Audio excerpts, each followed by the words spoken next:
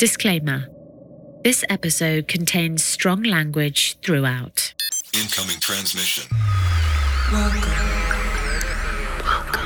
Welcome. This is True Spies, the podcast that takes you deep inside the greatest secret missions of all time. Week by week, you'll hear the true stories behind the operations that have shaped the world we live in. True Spies. You'll meet the people who live life undercover. What do they know? What are their skills? And what would you do in their position? This is True Spies. Sheheb took it as an affront that I was wavering, that I was weak, that I was a weak terrorist. And he spilled all his rationalizations for killing innocent people. I'm Sophia DiMartino, and this is True Spies from Spyscape Studios.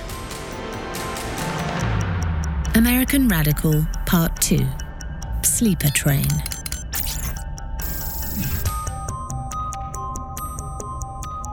Undercover FBI agent Tamer El-Nouri does not have much in the way of a social life. As a member of the Bureau's elite counterterrorism unit, his work keeps him on the move. But Labor Day weekend 2012 is special.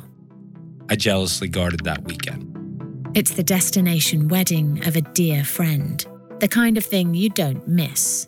Not if you want to keep having dear friends. Right before Labor Day weekend 2012, before I was scheduled to fly out on vacation, I stopped before my flight to meet with the Assistant Director of CSIS, the Canadian Security Intelligence Service, and his entourage. Months ago, before summer, Tamer had assisted the Canadians with a counter-terrorism case. If you haven't already, you can hear all about it in Part 1 of American Radical. But a recap never hurts. Sheheb Essegaya, a Tunisian biologist based in Montreal, has been suspected of having contact with prominent Islamist radicals. When Sheheb travelled south for a conference in California, a joint US-Canada operation was launched. Tamer, one of the FBI's finest undercovers, had been tasked with learning the extent of his terrorist sympathies. Posing as a wealthy property tycoon with links to Al-Qaeda, Tamer had become fast friends with the affable scientist. But over dinner, Sheheb had revealed the dark depths of his ambitions in the West. The look in Sheheb's eyes when he talked about killing Americans was something I'd never seen before. At that moment, I was convinced our involvement in the case was done. We were going to tell the Canadians, and we did, hey, you're screwed. You can't take your eyes off of this guy. He's the real frickin' deal. Talk is one thing, but to make an arrest, the Canadians would need solid evidence that Sheheb was planning something concrete. But that was their problem. Tamer had moved on to other operations. During the summer, however, our true spy had kept in contact with Sheheb, just in case. Now, the Canadian Security Intelligence Service, CSIS, needed to speak with Tamer and his team in person, urgently. So we could discuss Sheheb's pending movements that they wanted some insight into. The meeting took place in an FBI conference room overlooking the Hudson River. Decked out in dark suits and visitors' passes, the CSIS team filed in. Tamer told them what he knew. In that meeting, me and my team expressed and explained how Sheheb essentially represents everything there is to know about the Mujahideen and the jihadi mindset. It means that everything you do while embedded in the Western world, your enemy's world, serves a purpose. That purpose is your mission for jihad. If you happen to get a job while living in the Western world, that becomes your cover, so you can live amongst them, as them, to defeat them. That is the basis of the Mujahideen mindset. That is what Sheheb was beating into my head. All of our conversations that summer, I told him I didn't know when, I didn't know where, but we wholeheartedly believe that this guy was here to hurt us. The assistant director of CSIS sat, deep in thought, and listened. Eventually, he turned to the special agent in charge and said, "We know for a fact that Sheheb is going fishing this weekend in Toronto. the area he's going to, we just wanted to get some insight to the people he was going to meet. Tamer's eyebrows made twin dents in the ceiling tile. Fishing. This guy isn't listening to us. This guy isn't hearing that Shiheb wouldn't be caught dead fishing. Pushing past the blur of incredulity, Tamer recalled an important detail. 2 weeks prior to this meeting, Shiheb mentioned to me that he was going to visit a Palestinian brother in Toronto. Now, admittedly, at the time, I didn't know Canadian geography. I passed along the notes to my supervisors, didn't think anything of it. He's going to visit a guy in Toronto. He's in Montreal. During the meeting on the Hudson, Tamer learned that Toronto is, in fact, a 6-hour drive to Montreal. I interrupted the assistant director and said, let me put it to you this way. If I asked anyone in this room, anyone at all, if you had any plans this weekend, even if you didn't have anything firm, you all have something in the back of your mind. Some of you might be going on vacation. I'm going away in about an hour. This is how normal people live their lives. We take breaks. We travel for pleasure. But Shiheb is a jihadist. For a jihadist, pleasure is a distraction from the path. There is no way Shiheb is going to drive 6 hours one way to cast a line with an old Muslim buddy to catch up. Tamer can't believe what he's hearing. There's a palpable tension in the room. And the assistant director, because of course he's Canadian and he's polite, he put his hand up, turned to the SAC and said, we know for a fact that he's going fishing. He even rented a boat. The area in Toronto he's going to is a very popular fishing destination. By now, Tamer's patience is wearing thin. He didn't come here to be ignored, and he has a plane to catch. That's when I popped up out of my seat, interrupted him, said goodbye to my team, and left for the airport. I shut all my government phones and all my undercover phones off. I think at this point in my life I had about 8 or 9 and didn't plan on being sober the rest of the weekend. 2 days later, Tamer was on the beach, enjoying the latest in a long convoy of Moscow mules. The only phone I kept on, my personal phone, was ringing off the hook. It was Nellie. Nellie was the case agent on the Shiheb Esagaya operation. He had bad but not entirely unexpected news. He couldn't tell me much on an open line, but he told me that the fishing trip was nefarious and that I needed to get home as soon as possible. Over the weekend, the Canadians had made an unsettling discovery. I caught the next flight home and found out that the fishing trip was a recon mission. The target was a train bridge. The plot was to blow up a train from New York City to Toronto. And based on what CSIS saw and heard that Labor Day weekend, they believed the threat was imminent because the bad guys used the words anniversary attack. They believed this was a 9/11 anniversary attack, which was only a little more than a week away. We needed to act fast. Both governments needed to act fast. Clearly, somebody needed to keep a close watch on Shiheb Esagaya. I, being an undercover FBI agent, had a personal relationship with the leader of this terrorist cell. So it was a no-brainer. As long as the Canadians can afford me the same protections I have here in the United States, which they did, we were going to dive right in. No time to waste. Tamer needed to be in Canada with Shiheb yesterday. I called Shiheb and told him that I was planning on being in Montreal within the next few days under the ruse of some big real estate deal in the area. He was excited to have me over. The FBI and CSIS established a safe house in Montreal, a discreet venue for Tamer's debriefs. And the stage was set. Tamer reached out to Shiheb, and the rogue scientist quickly invited the undercover to meet him at his apartment. And we sat down and caught up and started talking. And now, because of our history, because of how close we became all summer, at that moment, we were able to speak a lot more frankly. Shiheb trusted Tamer. And the second he asked me to shut down my phone, take the battery out of the phone so we could speak even more freely, I realized that he was about to let me in. Satisfied that they were truly alone, Shihab began to open up about his al-Qaeda training, which had taken place on the border of Iran and Afghanistan. Eager to demonstrate a similar level of commitment, Tamer waxed lyrical about a trip to the Arabian Gulf that he'd made a few years previously. He'd also met with the leaders of an al-Qaeda cell there and discussed funding their cause. Naturally, he neglected to mention the outcome of that meeting to Shihab. They weren't going to be a threat to the US or the West anymore. Now Shihab was all in. This, surely, was a true brother. He believed that fate brought us together. And honestly, as a Muslim American, I believe that fate did bring us together, just not in the same way that he did. And we started to discuss our beliefs, our feelings, our jihadi shared mind, at which point he invited me to meet another quote-unquote like-minded brother in Toronto if I wanted to drive and visit with him before I went back to the States. And that was exactly what I was hoping for. The counter-terrorism team, courtesy of CSIS, knew that Shihab had a contact in Toronto, he of the unlikely fishing trip. By inviting Tamer along on his follow-up visit, Shihab had played right into the hands of law enforcement.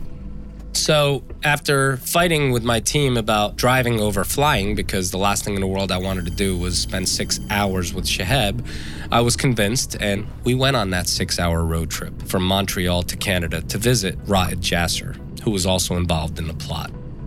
The road trip scored low on laughs, but high on actionable intel. That trip was gold. As far as getting to know one another, spending that alone time, having him speak freely about his training, about the people he knew. Shihab also unloaded the details of the New York-Toronto train plot, an act with the potential to claim hundreds of American and Canadian lives. How it was given to him through al-Qaeda senior leadership.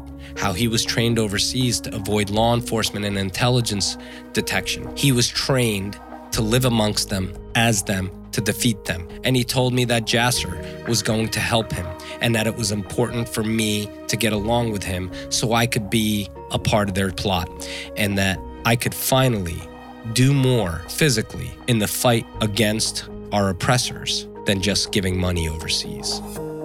None of this was good. But Shihab had one more bomb to drop.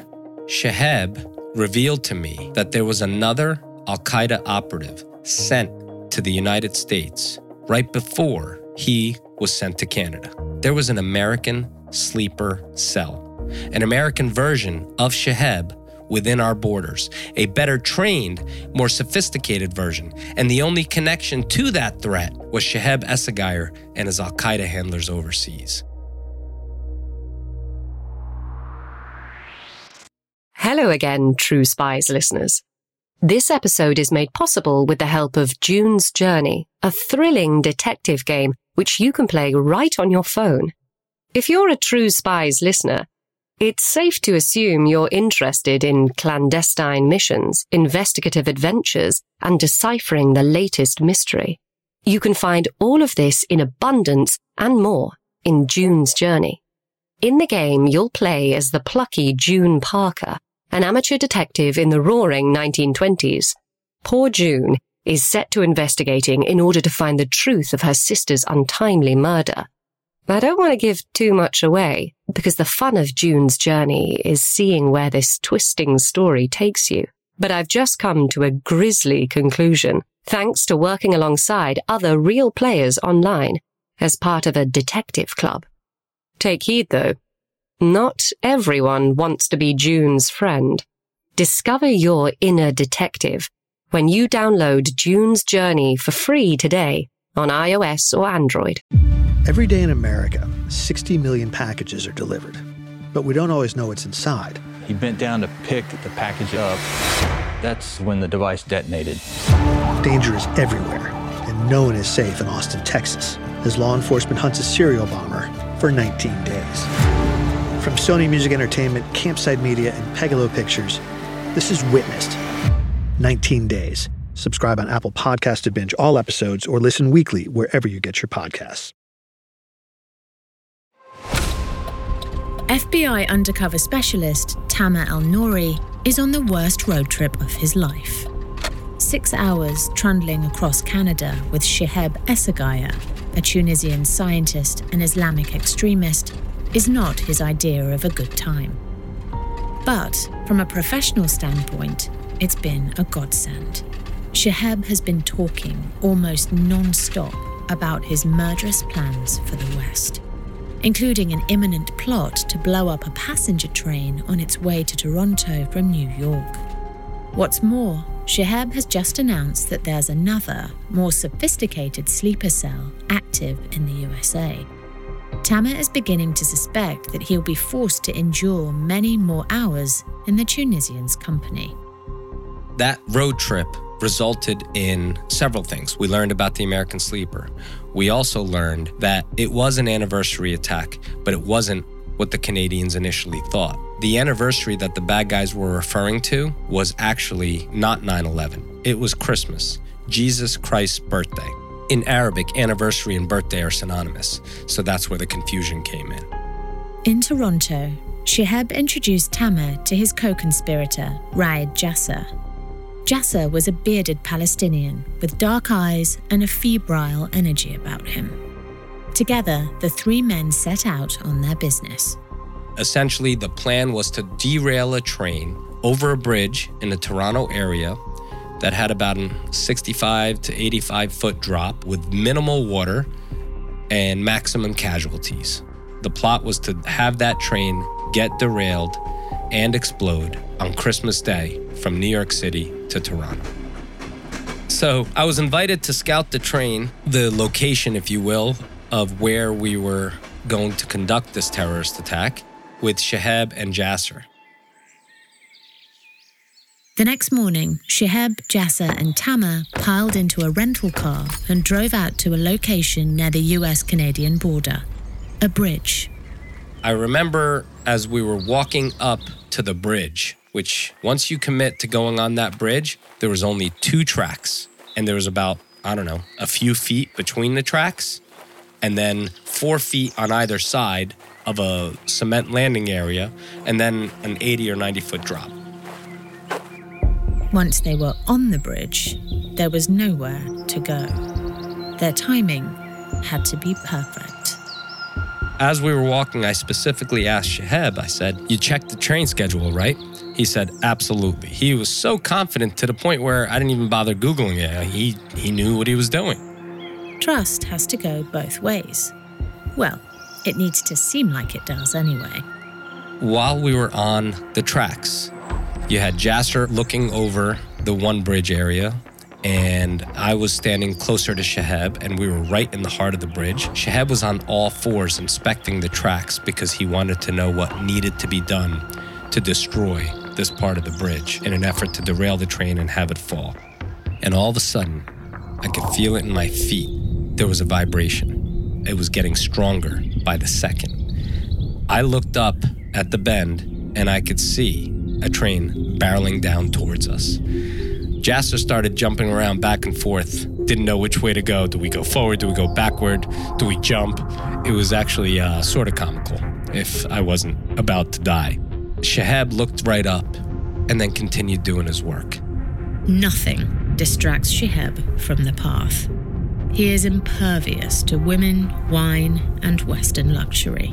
A speeding train, child's play. I realized that neither one of them was going to be a help as far as which side we needed to get on. I looked at the train as it was making the turn, and if I could see the north tracks when it made the turn, then I knew we needed to jump to the north side. If I couldn't, then we needed to jump to the south side. Tamer waits, squinting. Once he knows which side the train's on, he'll need to act immediately to get out of its way. Thankfully, as it made the turn, I realized I couldn't see the north tracks, which means it was on the north side, so we had to get as far away. If we stayed on the landing on the north side, it would have hit us. So I grabbed Shihab and Jasser followed, and we hung on to the fence on the south side and let the train pass us by. And that's when it just narrowly missed us.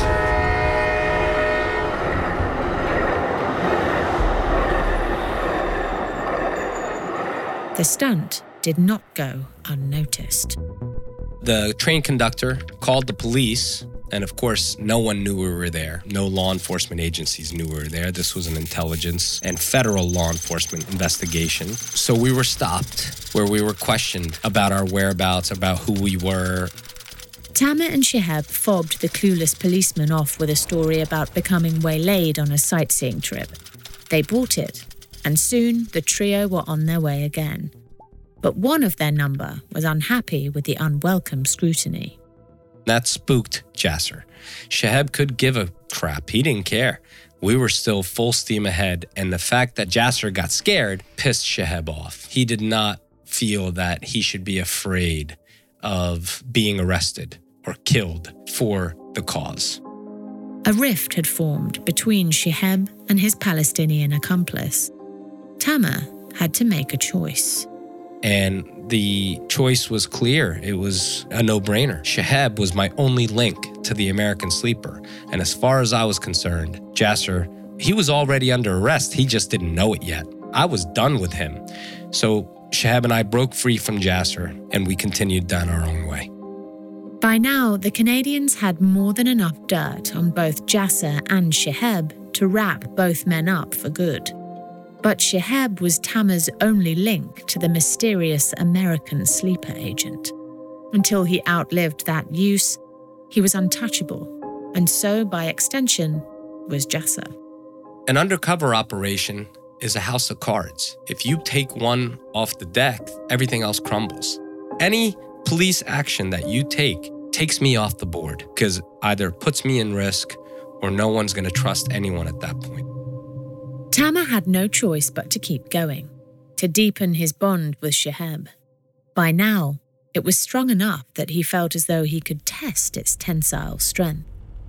On the drive back to Montreal, he decided to offer Shihab an opportunity. So one of my methods throughout my career, I nicknamed it the Christian burial speech that I like to give my subjects. The Christian burial speech comes from an old case in which a suspect kidnapped and murdered a young girl. Ironically enough, he was a diehard Christian and he believed in the Bible. The police officers went to pick him up and said to him that there was a snowstorm coming and that if you didn't lead us to the body, she would never get a proper Christian burial. That resonated with the murderer. He told the police everything. It's based on religion, and it's based on taking my subjects to the good side of their dark side, if you will. Now Tamer hoped to apply the same tactic to Shihab. Whatever he was, he believed himself to be a man of God. Could his religion be levered against his hatred? So on the way back from Toronto, I gave him my Christian burial speech. What I want my subjects to feel or think is that I am now wavering. I'm involved in your plot. I am in your terror cell. We are going to kill hundreds, if not thousands of people in America, in Canada, everywhere. I'm with you. But now I'm wavering. Now I'm wondering, as I know the Quran, as I know the hadiths and the religion, where does it say that we're supposed to kill innocent women and children? A less vehement fanatic might have felt a flicker of doubt behind the eyes. Not Shihab. As a hidden recording device whirred away behind the dashboard, the scientist turned to Tamer and looked him dead in the eye. Shihab took it as an affront that I was wavering, that I was weak, that I was a weak terrorist, and he spilled all his rationalizations for killing innocent people. As warped as they were, for the next 19 or 22 minutes, he essentially had a soliloquy of his deepest, darkest explanation for killing innocent women and children. And that was it. At that moment, I realized he's so far gone. Shihab was truly beyond redemption. The case continued. Together, bouncing back from the loss of Jasser, the two would-be jihadists began setting up meetings with other like-minded brothers. Shihab said there's this guy who has been hounding me at the mosque. He wants to go to dinner with us tonight. Long story short, I agree to meet him. We sit there, and this guy did nothing but turn the conversation back towards himself and his radical views and how he hates the West and he wants to kill people. It was not an appropriate conversation for anyone to have where we were, and because I just met you. I don't know you. And these are the words that are coming out of your mouth. Shihab was put off by him. I was put off by him. And I was annoyed. Something about the encounter sparked at the edges of his instinct. Later, back at the safe house, Tamer told his team what had happened. The blood drained from their faces. Nellie, the overall case agent for the operation, turned to a handler in the Royal Canadian Mounted Police who'd been brought in on the case alongside CSIS and the FBI. He spoke. You better tell him now. At which point, they told me that was an informant, a guy who walked in off the street to the RCMP and said, was trying to give a tip about Shihab Esseghir and that he was dangerous and that he would like to give him up to the RCMP. I lost my shit. I was mad that I did not know. I felt like it was a risk I didn't need to take. According to Tamer, Canadian informants used in an undercover capacity are deliberately less prepared than their American counterparts. Because they want every interaction they have with their subjects or their targets or their sources to be natural. If Shihab had smelt law enforcement, he would have known that he was under surveillance. This is not an atmosphere in which trust flourishes. Fortunately, the Tunisian moved on, believing that their eager new acquaintance would be a liability. But not all of Tamer's meetings bore such meager fruit. In October 2012, the Canadians had pulled up a name, Ahmed Abbasi. A fellow Tunisian and scientist, they knew that Abbasi had become close with Shihab Esseghir at a conference. But Shihab hadn't mentioned him. There had to be a reason, perhaps a personal falling out. Tamer knew that he had to meet Abbasi, claiming that he needed to travel to Quebec to scout out some property investments. He pushed Shihab to tell him if there were any brothers worth meeting on the French side of the provincial border.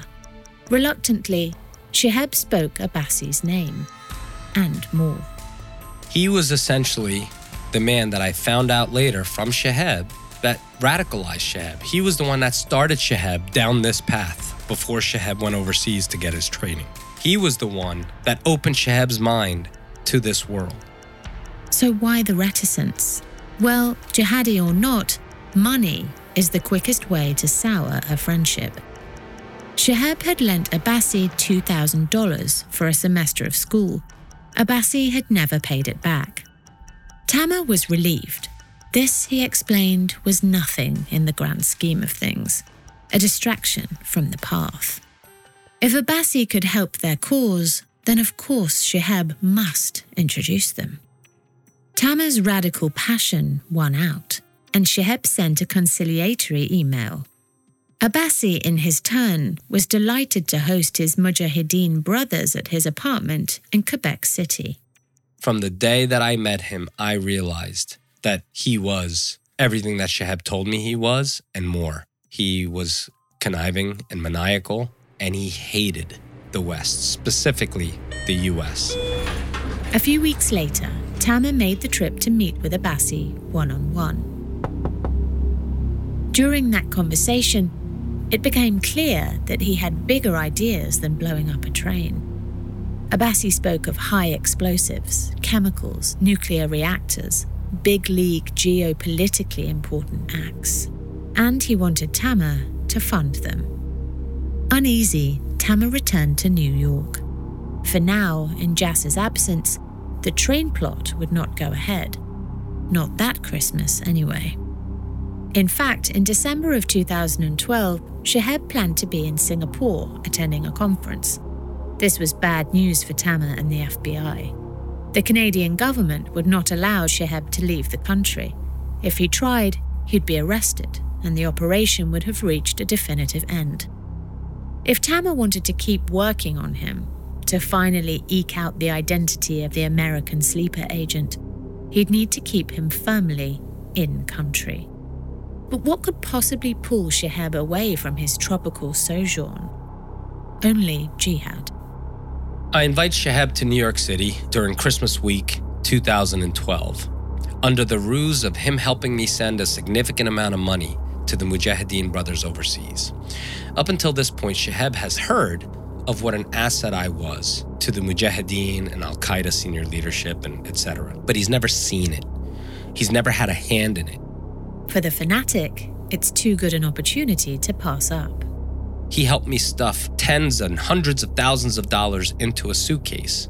And in his mind, that was going overseas to the Mujahideen brothers. He saw and witnessed firsthand the benefit of potentially combining the two cells, the Canadian cell and the American cell. Now, we just needed him to convince his handlers. Throughout the operation to date, Tamer has been encouraging Shihab to reach out to his seniors in the Middle East and ask for a meeting with the American sleeper. Tamer's demonstration of financial heft proves to the Tunisian that a collaboration is a good idea. Remember, the whole point of a terrorist cell is that it's self-contained. In theory, if one falls, they shouldn't be able to betray another. You'd need a very good reason to break that rule. This was a promising development, but Tamer still had to entertain his guest. So, while he was there under this ruse, Christmas week 2012, I took Shihab to see Times Square. But Shihab wasn't there to ooh and ah at the neon jungle. He didn't see Times Square like any other foreigner would. He saw it as an opportunity to kill, to create mayhem and terror. The scientist brain was merging with the terrorist, and I could see his Al-Qaeda training taking over. Shihab's eyes dance across the square. He has a photographic memory. Inside that brilliant, twisted mind, a plan is taking shape. He starts asking questions. What does Tamer know about New York's security protocols? From the Joint Operations Command Center in Manhattan, the FBI are listening intently. We all knew where this was headed. A few nights later, Shihab and Tamer take another stroll. This time they make their way to the Freedom Tower, the skyscraping main building of the rebuilt World Trade Center complex. The two men take a moment. To all appearances, they're taking a respectful pause to consider the weight of what happened here more than a decade ago. He put his arm around me, and while rubbing his beard, he said, "Tamer, this town needs another 9/11, and we're going to give it to them." Tamer has been working undercover for a long time. He doesn't break character. He doesn't lose his cool. But Shihab has hit a throbbing nerve. 9/11 changed everything. The cliché rings true, and for Muslim Americans, it's truer than true. Some savage in a cave made me and my family the enemy that day. To Tamer, Shihab's brand of radical Islam is an insult. Let's just say I lost my shit at that moment, and I couldn't keep it together. I could feel my carotid artery bulging through my neck. Shihab invites Tamer up to his downtown apartment to discuss the plot further. But the undercover has had enough. I shoved him off of me under the guise of something I ate earlier didn't agree with me. Until now, Tamer has ended every encounter with Shihab by asking him if he needs anything. He always replies the same way. I'm eating, I'm sleeping, I'm praying, I have all that I need. As Tamer stormed back to HQ, face burning, some better angel of his nature tapped on the tight hunch of his shoulder. He'd forgotten to ask the question. Would this be enough to spook Shihab? But thankfully for the case, the next morning, I got everything the U.S. attorney wanted on this new plot and then some. Shihab laid out his plot to place multiple IEDs throughout Times Square. He told me where each bomb had to be hidden. He drew me a map. He calculated where the survivors would run after each explosion, and that's when the next bomb would go off. And so on, and so on. Maximum carnage, no survivors. Once again, Shihab had let enough slip to earn some hard time in a dark cell. But the American sleeper loomed large in the imaginations of the FBI. The case remained open, and Tamer's painful friendship with the deranged scientist continued apace. Shihab flew back to Montreal, and he tasked me with several duties in furtherance of a new plan which he dubbed Operation Happy New Year, hoping we could pull it off sometime after the train bombing. In the spring of 2013, Ahmed Abbasi, the man who had recruited Shihab Asagaya for Al-Qaeda, re-entered the frame. He'd been visiting family in Tunisia. When he tried to return to his home in Canada, he found that his visa had been revoked. The Canadian authorities saw no further reason to host this dangerous radical on home soil. Tamer extended an invitation to Ahmed Abbasi to join him in New York, with the aim of eventually sponsoring Abbasi for a job in his fictitious property empire. Obviously, Abbasi had no intention of ever actually working on anything but jihad. To Shihab, it appeared to be a simple act of brotherhood, and one that would dissuade him from thinking any suspicious thoughts about why Abbasi might have been targeted. Together, the three men continued to lobby senior Al-Qaeda operatives in the Middle East for a meeting with the American sleeper. We were under the gun. We had the Canadians and our own government breathing down our necks. We knew the clock was ticking. And after several weeks on target with Shihab and Abbasi, I was exhausted. I wasn't seeing straight. I was dealing with their fighting, their jihadiness and their craziness, their anger towards the West. But talks with Al-Qaeda were moving quicker now. In April 2013, Shihab flew to San Francisco for yet another of his scientific conferences, with the intention of scouting out like-minded brothers on the side. Abbasi and I flew out to Las Vegas to meet a potential jihadi friend of his, yet another tentacle of this investigation. At this point, the investigation was going in so many different directions. There were so many moving parts, but none more important than identifying the American sleeper. While Abbasi and I were out in Vegas, meeting with his friend, I got a phone call from Shihab. Tamer steps out to take the call. He was excited and out of breath. I could tell he couldn't wait to tell me. Al-Qaeda senior leadership agreed to combine the two cells. They invited me and Shihab to Dubai for a meeting for the introduction to the American sleeper. They'd never give that information over any medium that could be intercepted. It had to be in person. This was the moment that Tamer and the Bureau had been waiting for. All the answers were one flight away. My mind was already in Dubai when I hung up with Shihab, but I still had to deal with these two idiots in Vegas, one of which, Abbasi, we had an arrest warrant for. Soliciting an American visa under false pretenses with the intent to commit acts of terror. That's a crime, by the way.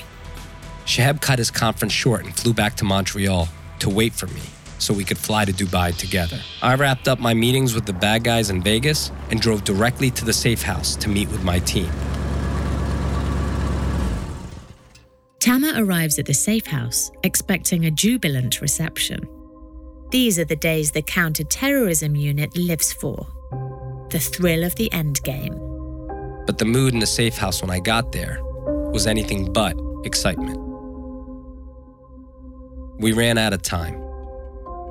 On April 15th, 2013, 2 homemade pressure cooker bombs tore through the Boston Marathon.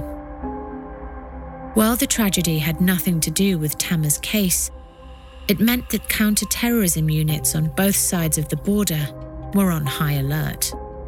That, coupled with the fact that the Canadians were never going to let Shihab go overseas, even with me. Ultimately, the operation was shut down before the American sleeper could be identified. To say that this outcome was a blow to Tamer's team would be an understatement. But they couldn't just down tools. They had to finish the jobs that they could finish, and that meant making arrests. I've been arrested, dozens and dozens of times throughout my career, And even when I know it's coming, there's nothing like staring down the barrels of those handguns and machine guns, knowing full well that they're your mates, they're your friends. It doesn't matter. At the end of the day, it's still scary. On April 22nd, 2013, arrests were made and search warrants were executed simultaneously in New York, Toronto, and Montreal. I was also arrested for show with Abbasi upon our return from Las Vegas at JFK Airport. Tamer and Abbasi were separated and brought into two separate interrogation rooms. Nellie, the case agent, greeted Tamer in his. Without saying a word, they hugged.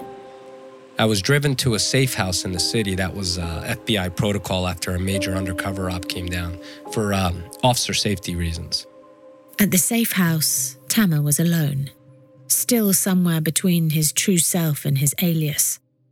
The end of a case is always a strange time. I always felt like maybe the case ended a little too soon and we might have missed something. We left a little meat on the bone. This time, Tamer knew that they had. The American sleeper was still out there. But in this game, you don't last as long as Tamer has without learning to let go. More to the point, the case wasn't over. Not really. The fate of Shihab Esagaya was still to be determined. The day he was arrested, he was immediately transferred to Toronto because that's where they were prosecuting him. He was interrogated for weeks, and he never once gave me up. He protected me at every turn, even though they played recordings for him of our most private conversations. He just assumed the government found a way to record us and that they were trying to trick him. Eventually, the penny dropped for Shihab. After it finally sank in that I was FBI, he broke his silence, but not to the investigators, to the media. He called in some reporter from Toronto for a jailhouse interview. Shihab kept the conversation relatively light. He was smart enough not to reveal any incriminating details before his trial. But he asked the reporter to print something for him, which the reporter did at the very end of his article. Being in prison doesn't matter. I'm eating, I'm sleeping, I'm praying. I have all that I need. That was our special goodbye that we did every single time we spoke. Perhaps it was Shihab's way of saying goodbye. I forgive you. It wasn't until about a year and a half later, when I saw him again in the courtroom of his trial, that I realized what he was actually saying to me. That look of focused hatred, the one that burned in Shihab's eyes when he spoke about the cause, was now focused entirely on Tamer. The entire time I was on the witness stand, 3.5 weeks. Now he understood what Shihab had been trying to tell him. You didn't beat me, Tamer. You can't win this war. I'm eating. I'm sleeping. I'm praying. I have all that I need. Shihab and Jasser were both convicted and sentenced to life in prison. Abbasi took a plea in New York, mainly because the Bureau didn't want to put me through another trial. He spent about 2 years in prison and then was deported to Tunisia. He'll never set foot in the US or Canada, any Western country again. Tamer was glad to see them go. But when you give so much of yourself to an alias, another life, the line between the lie and the truth can smudge. It's important to understand that the relationships that we cultivate as undercovers, they're real relationships. You have to connect with their humanity and not what they're doing or trying to do. And with this particular case, Shihab Esagaya, the connection was very deep and it was emotional. It was based in the ideology that he believed we both shared and that we were two Mujahideen brothers together in the Western world. But at the end of the day, he was a terrorist.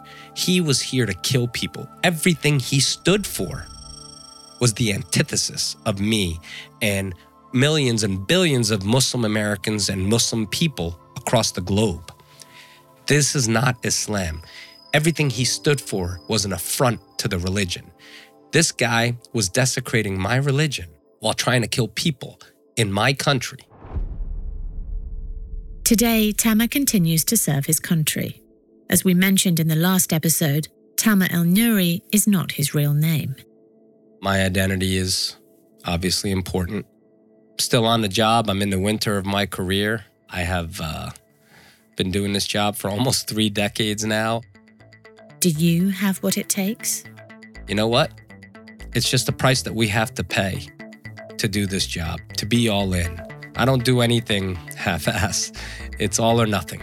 Everything I do is all or nothing. You can't do counterterrorism. You can't do law enforcement. You can't do drug work. You can't do any of it with one foot in the pool. You have to dive in. I'm Sophia DiMartino. You've just heard an abridged version of Tamer's work on this case. For the full story, pick up a copy of American Radical, Inside the World of an Undercover Muslim FBI Agent. You can also hire Tamer to speak at your event at www.americanradical.com. Join us next time on True Spies for a deep cover drug operation with a crime-fighting husband and wife team. Disclaimer. The views expressed in this podcast are those of the subject. These stories are told from their perspective, and their authenticity should be assessed on a case-by-case basis.